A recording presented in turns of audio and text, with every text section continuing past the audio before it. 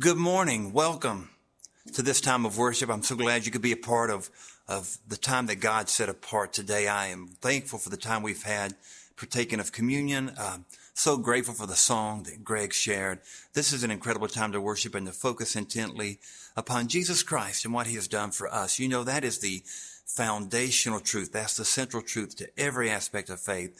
What Christ has accomplished on the cross and through the empty grave. And he calls each of us to place our faith and our trust in him. In fact, I'd like to go back to the very first time that someone received the call to follow Jesus.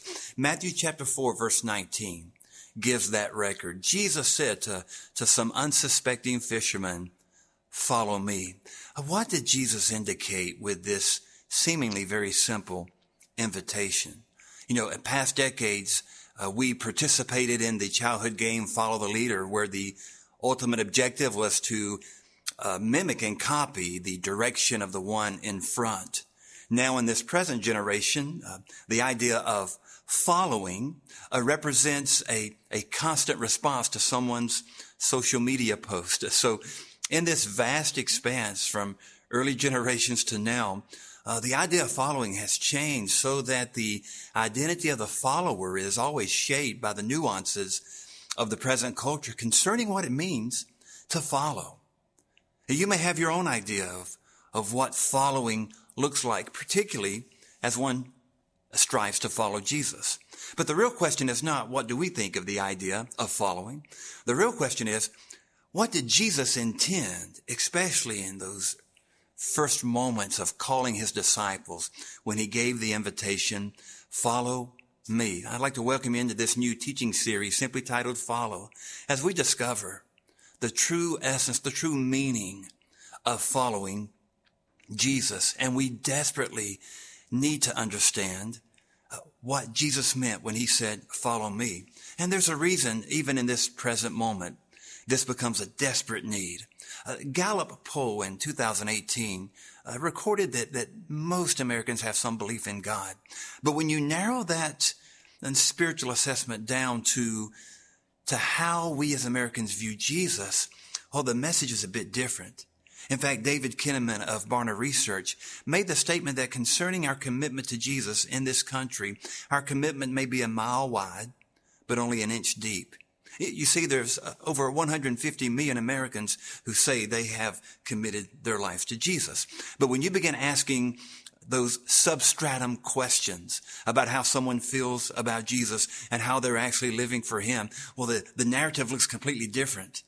And there is indeed a following problem in our nation. There may not be an acknowledgement problem, as many acknowledge who Jesus is. But yes, all that we find in research concerning how individuals respond to the idea of commitment, there is indeed a following problem. In fact, beloved pastor and author David Platt wrote this about our problem of understanding what it means to follow Jesus in this nation.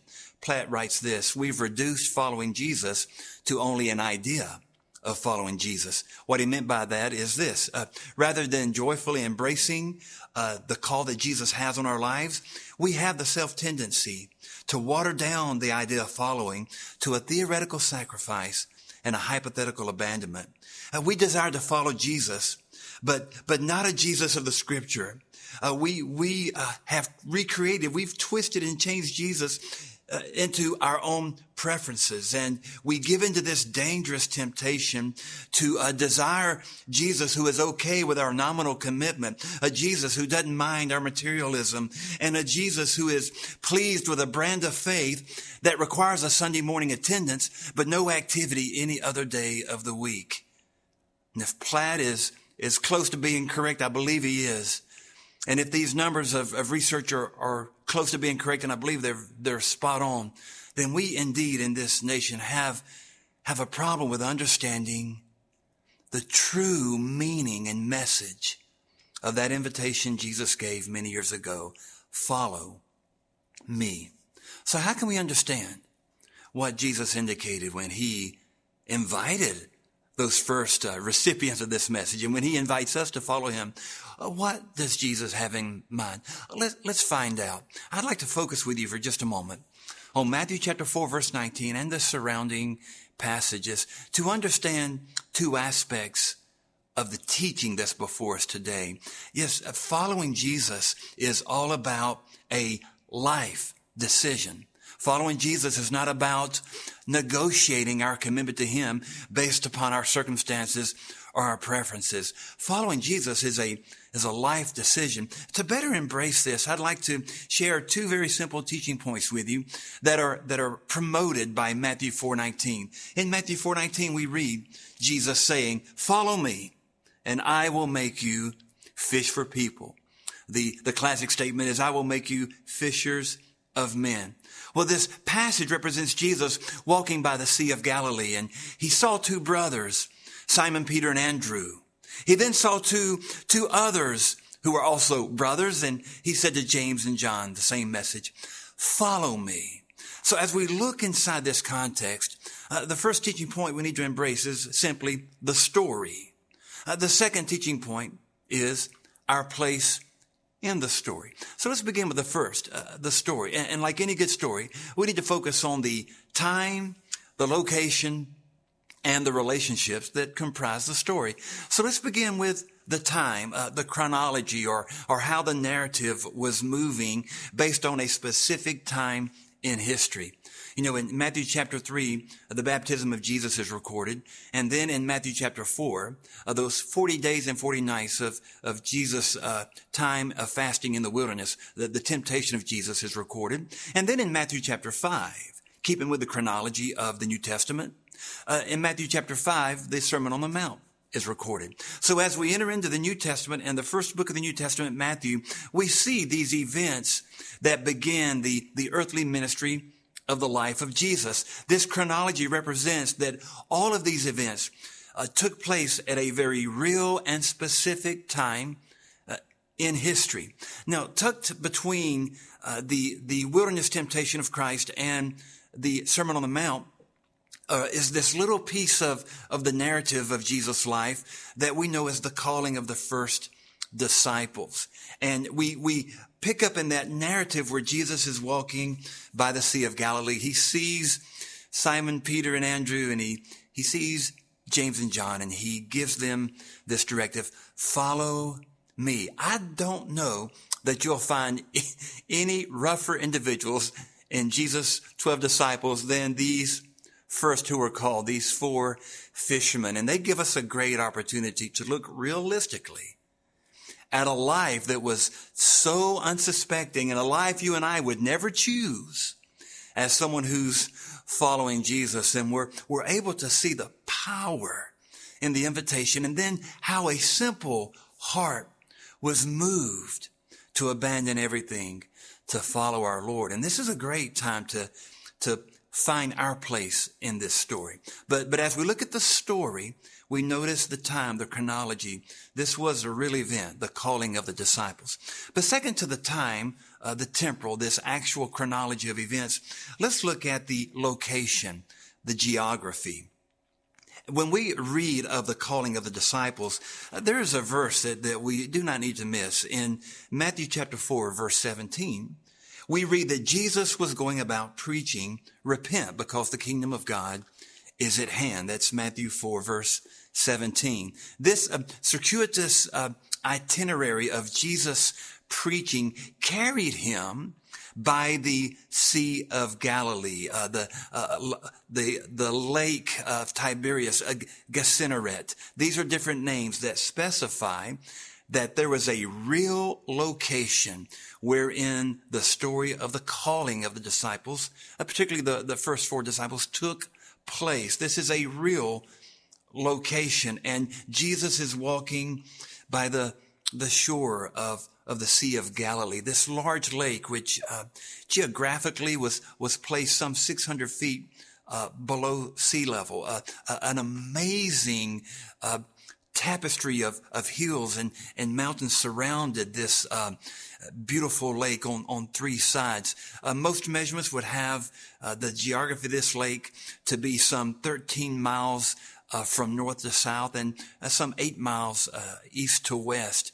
And on the shoreline of this lake, most history expresses a number of small hamlets or villages. Some history indicates that there were as many as 9 small towns and villages.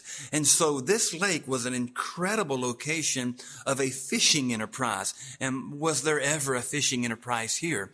This location was also a location where many fishermen could be seen at any time, preparing their nets, preparing their vessels to move out into the water, to have this industry fully alive and well in such a very fertile region as this lake. And so we have a real time in history, and we also have a real location. So as any clear narrative is told, there's a time, there's a location, but there's also that narrative element that we know as the social element or the relationship.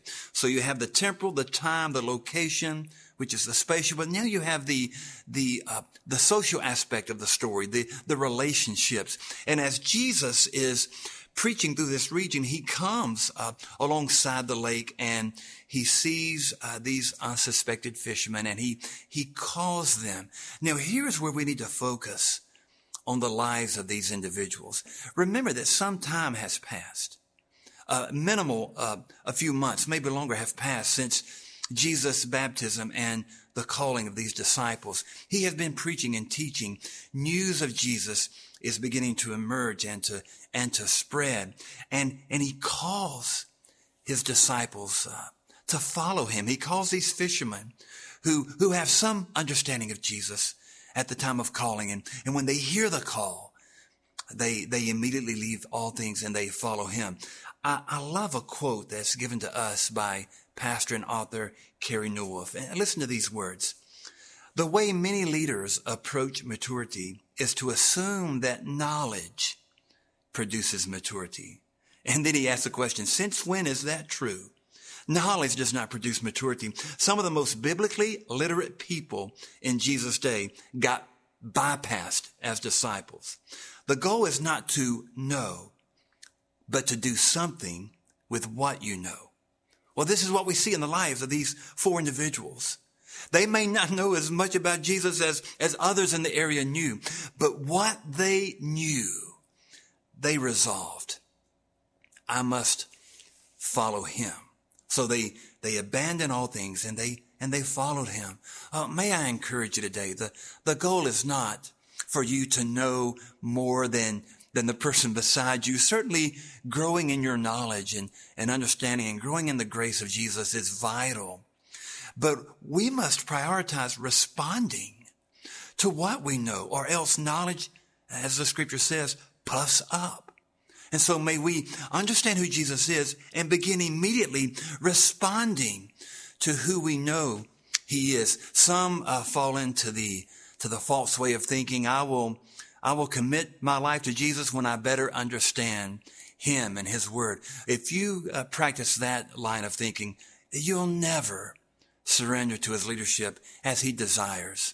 So what you know of Jesus, even if it seems to be an elementary piece of who he is, that's enough to respond to him. And we see this in the disciples. They responded, and oh, what an incredible story we have before us. So you see a picture of the story, I pray. You see the specific time, the specific location, and the specific relationships of this developing narrative of the life and ministry of Jesus. And those relationships is where we now focus as we move to the second point of teaching, our place in the story. We've focused on the story. Now let's move to our place in the story. And I'd like to focus with you on the call, the life change, and what that indicates for the follower today. As we look at our place in the story, and as we stay focused on Matthew 4:19, let's consider the call, the life change, and then what both of those facts mean for the follower today. Let's begin with the call. So who was called? Well, James, John, Peter, and Andrew. They were called. These individuals represent significant church leaders as the Holy Spirit moved in those days after the resurrection of Christ. And particularly you see throughout the scripture Peter, James, and John significantly leading the church in their apostolic roles. You recognize in Acts chapter 12 that James was actually martyred. You'll read that Peter went through so much hardship, and both he and John were eventually martyred.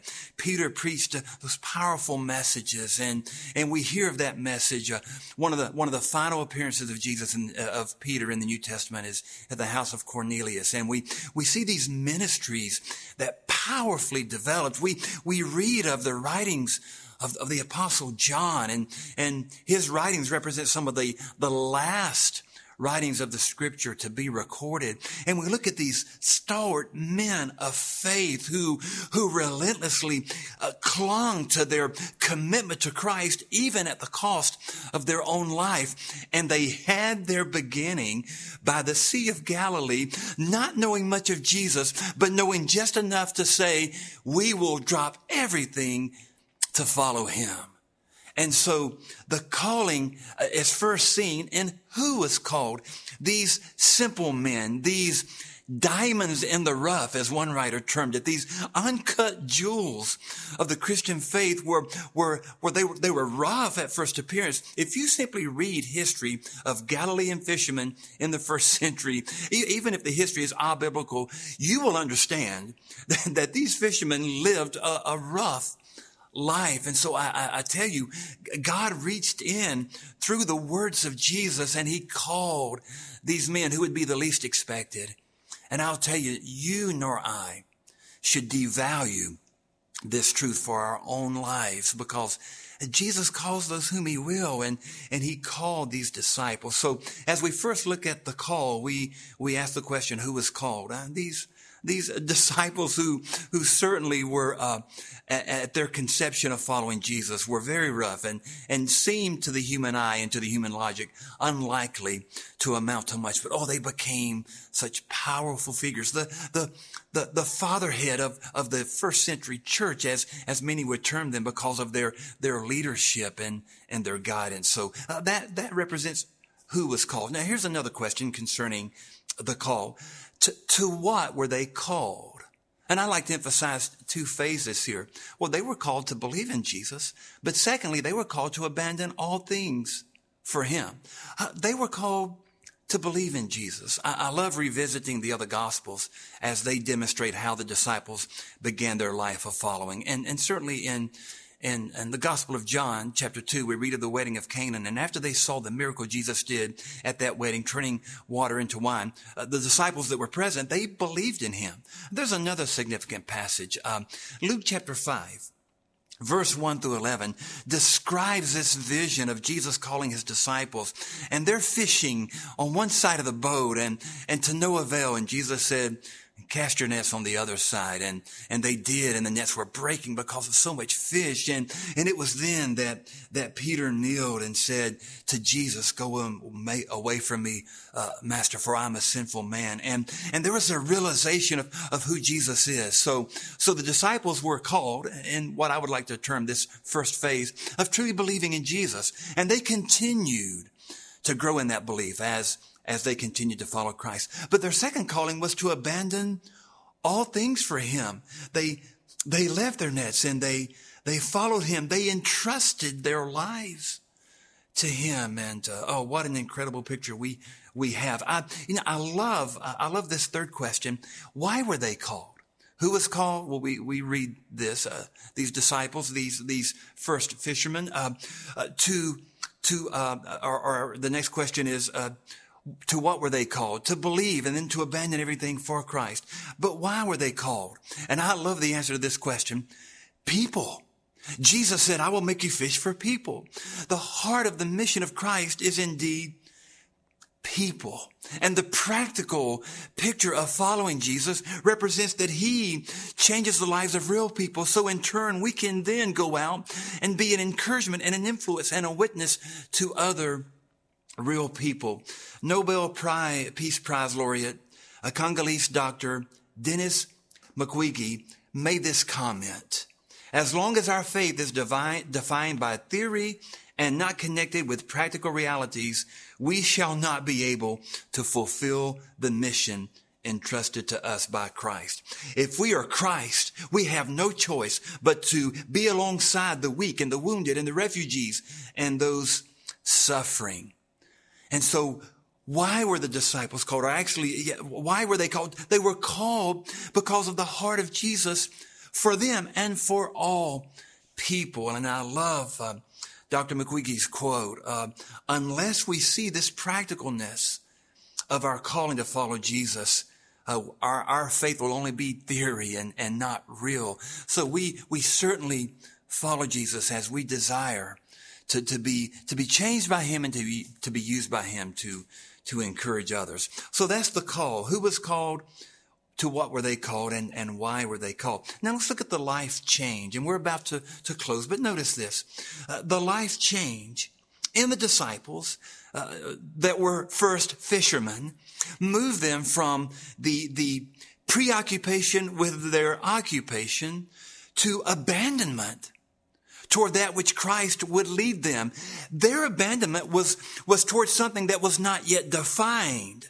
So their abandonment from what they knew well was based upon the identity of Jesus, not upon a secure picture of the future, nor even upon what would happen to their own lives. They were in their occupation and they were called. Look at two specific expressions of this life change. There was immediacy in their response, and then there was longevity in their response. The immediacy was they dropped their nets. They transitioned from being preoccupied with their present status to follow Jesus. They turned loose of what they knew best to follow in a direction that they did not know anything about, but to follow the one that they knew was sent from God. And so their immediate response, the life change, was, we must follow him. And they immediately dropped their nets. But then there was also a response of longevity, where over a period of time, they grew to allow the truths of Christ and Jesus himself to reorder their lives completely. I don't think the disciples were not desirous at times to return back to fishing, even after the resurrection. Although they had not seen Jesus, they went back fishing. But they were on this perpetual journey of Jesus reordering their lives for his purpose and his plan. And we see the end of the story. God used them mightily. And the church is alive and well today in part because God used men like these rugged fishermen who would have only been rugged fishermen had they not been called and responded. But they responded immediately, and they responded with longevity. They allowed Jesus to reorder their lives. I love how Tim Keller summarizes this. There are no conditions anymore. If Jesus really is God, then he can't just be a supplement. We have to come to him and say, okay, Lord, I'm willing to let you start a complete reordering of my life. So we've seen the call, the life change, and now we close with what those two facts mean for the follower today.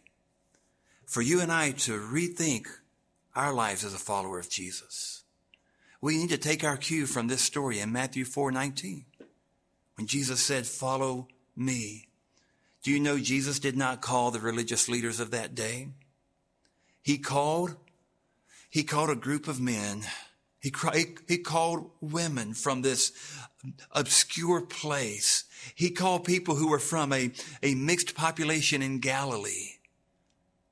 And they responded, men and women alike, and they followed him. I'd like to, in closing, give you 3 facts of the follower today. Fact number 1, Jesus calls the individual. I do not follow Jesus because he called my parents or he called my pastor or it's just what my small group does. I follow Jesus because he's asking me to follow him. I love Romans 8:28. All things work out for the good of those who love Jesus and are called according to his purpose. He calls you as an individual. That's fact number 1 of the follower of Christ today. I love 1 Peter 2:21. To this you were called, that Christ suffered and has left you an example to follow in his steps. His calling to follow is to you personally. There's a second fact. Jesus called you for life. Jesus called you for life. He did not simply call you for the moment, but for life. I love 2 Timothy 1:9 that teaches us this. He has saved us, and he has called us to a holy life, a life that is set apart. He's not called us to negotiate when times can grow uncomfortable. He's not called us to sit and be passive and cheer on those that in our minds are more committed. He's called us to follow him, and he's called us for life. He's called us into a lifestyle of following him. Fact number 3, there will always be constant adjustments. He's called you personally. He's called you for life, and there will always be constant adjustments. Now, I love 1 Corinthians 10:31 that says, whatever you do, whether it be to eat or drink, do all for his glory. In every aspect of our lives, our priority is what brings glory to Jesus Christ. That is the question of the follower, which allows that question to bring an adjustment to every part of our lives constantly. We do not clock out Sunday afternoon and say, okay, I should no longer consider myself a follower. It's 24/7. It's 365. We follow him because of who he is. And he's called us to follow him. And he calls us as an individual. He calls us for life. And he always calls us to make adjustments as his followers. And when Paul wrote many years ago, whatever you do, do it for the glory of God, he was writing in the context of a debacle in the early church where there were those that were not sure they should eat meat that had been offered to idols in other temples prior to the meat being made for sale in the marketplace. And this debacle continued. In fact, in 1 Corinthians chapter 8 through chapter 10, Paul deals with this issue. But the bottom line of the issue was, whatever you do, do it all for the glory of God. Let your measure be, am I honoring Christ? Am I making him known through what I say and what I do as his follower? I want to close with this story.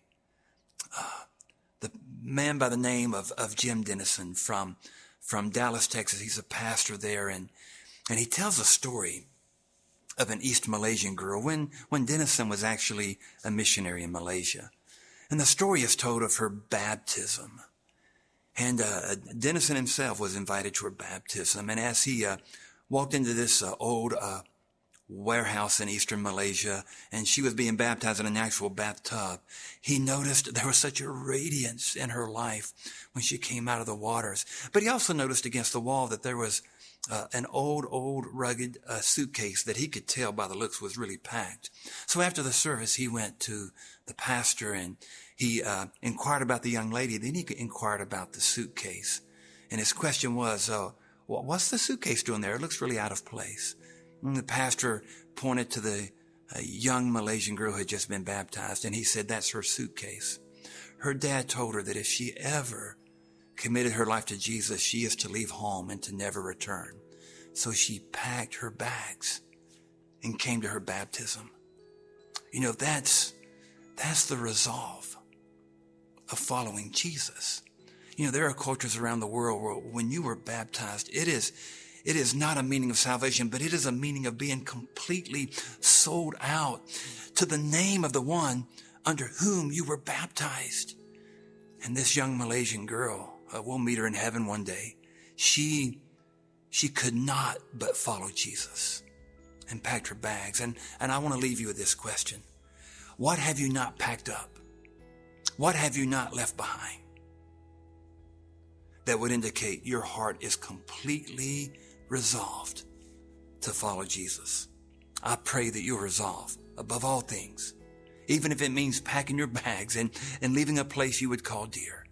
I pray above all things you will follow Jesus. It is worth every step, every drop of sweat, every tear. It is more than worth that, because there's no greater joy than following Christ our Lord. I'd love to pray with you. Father, thank you for teaching us through this very simple story. Thank you that we have now found our place in the story. And as we continue to discover the true meaning of following you, guide our hearts and our lives. And we pray this in Jesus' name. And together we said, amen. I know for many of you, you may say, yes, I want to follow Jesus more passionately. But there may be someone who would say, Pastor Ken, I've never really recognized Jesus as Lord of my life. I've never really repented of my sins and confessed Him as Lord. And I want to encourage you to do that now. Scripture says, if you confess with your mouth He's Lord and believe in your heart, you'll be saved. You know, you can pray a prayer like this. Dear Jesus, I believe in you. I repent of my sins, and I recognize you as Lord, and I follow you. And if you pray that, Scripture says He'll hear your prayer. He'll change you, and He will receive you. And there's no greater step than to trust Jesus and to say, Jesus, I know who you are. I'm ready to follow you. There's a texting number on the screen and a website location. We'd be glad to meet you there. So please respond if this is a decision you've made to place your faith in Jesus. Or even as a follower of Christ, if you're struggling, you need that extra measure of encouragement. We are here for you. Thank you so much for being a part of this service today. We love you a lot. And thank you for your commitment to the things of Jesus. Remember, follow Him. It's more than a word. It's more than an idea. It's lifestyle. Let's follow Him for life. God bless you. Hang around for some important announcements.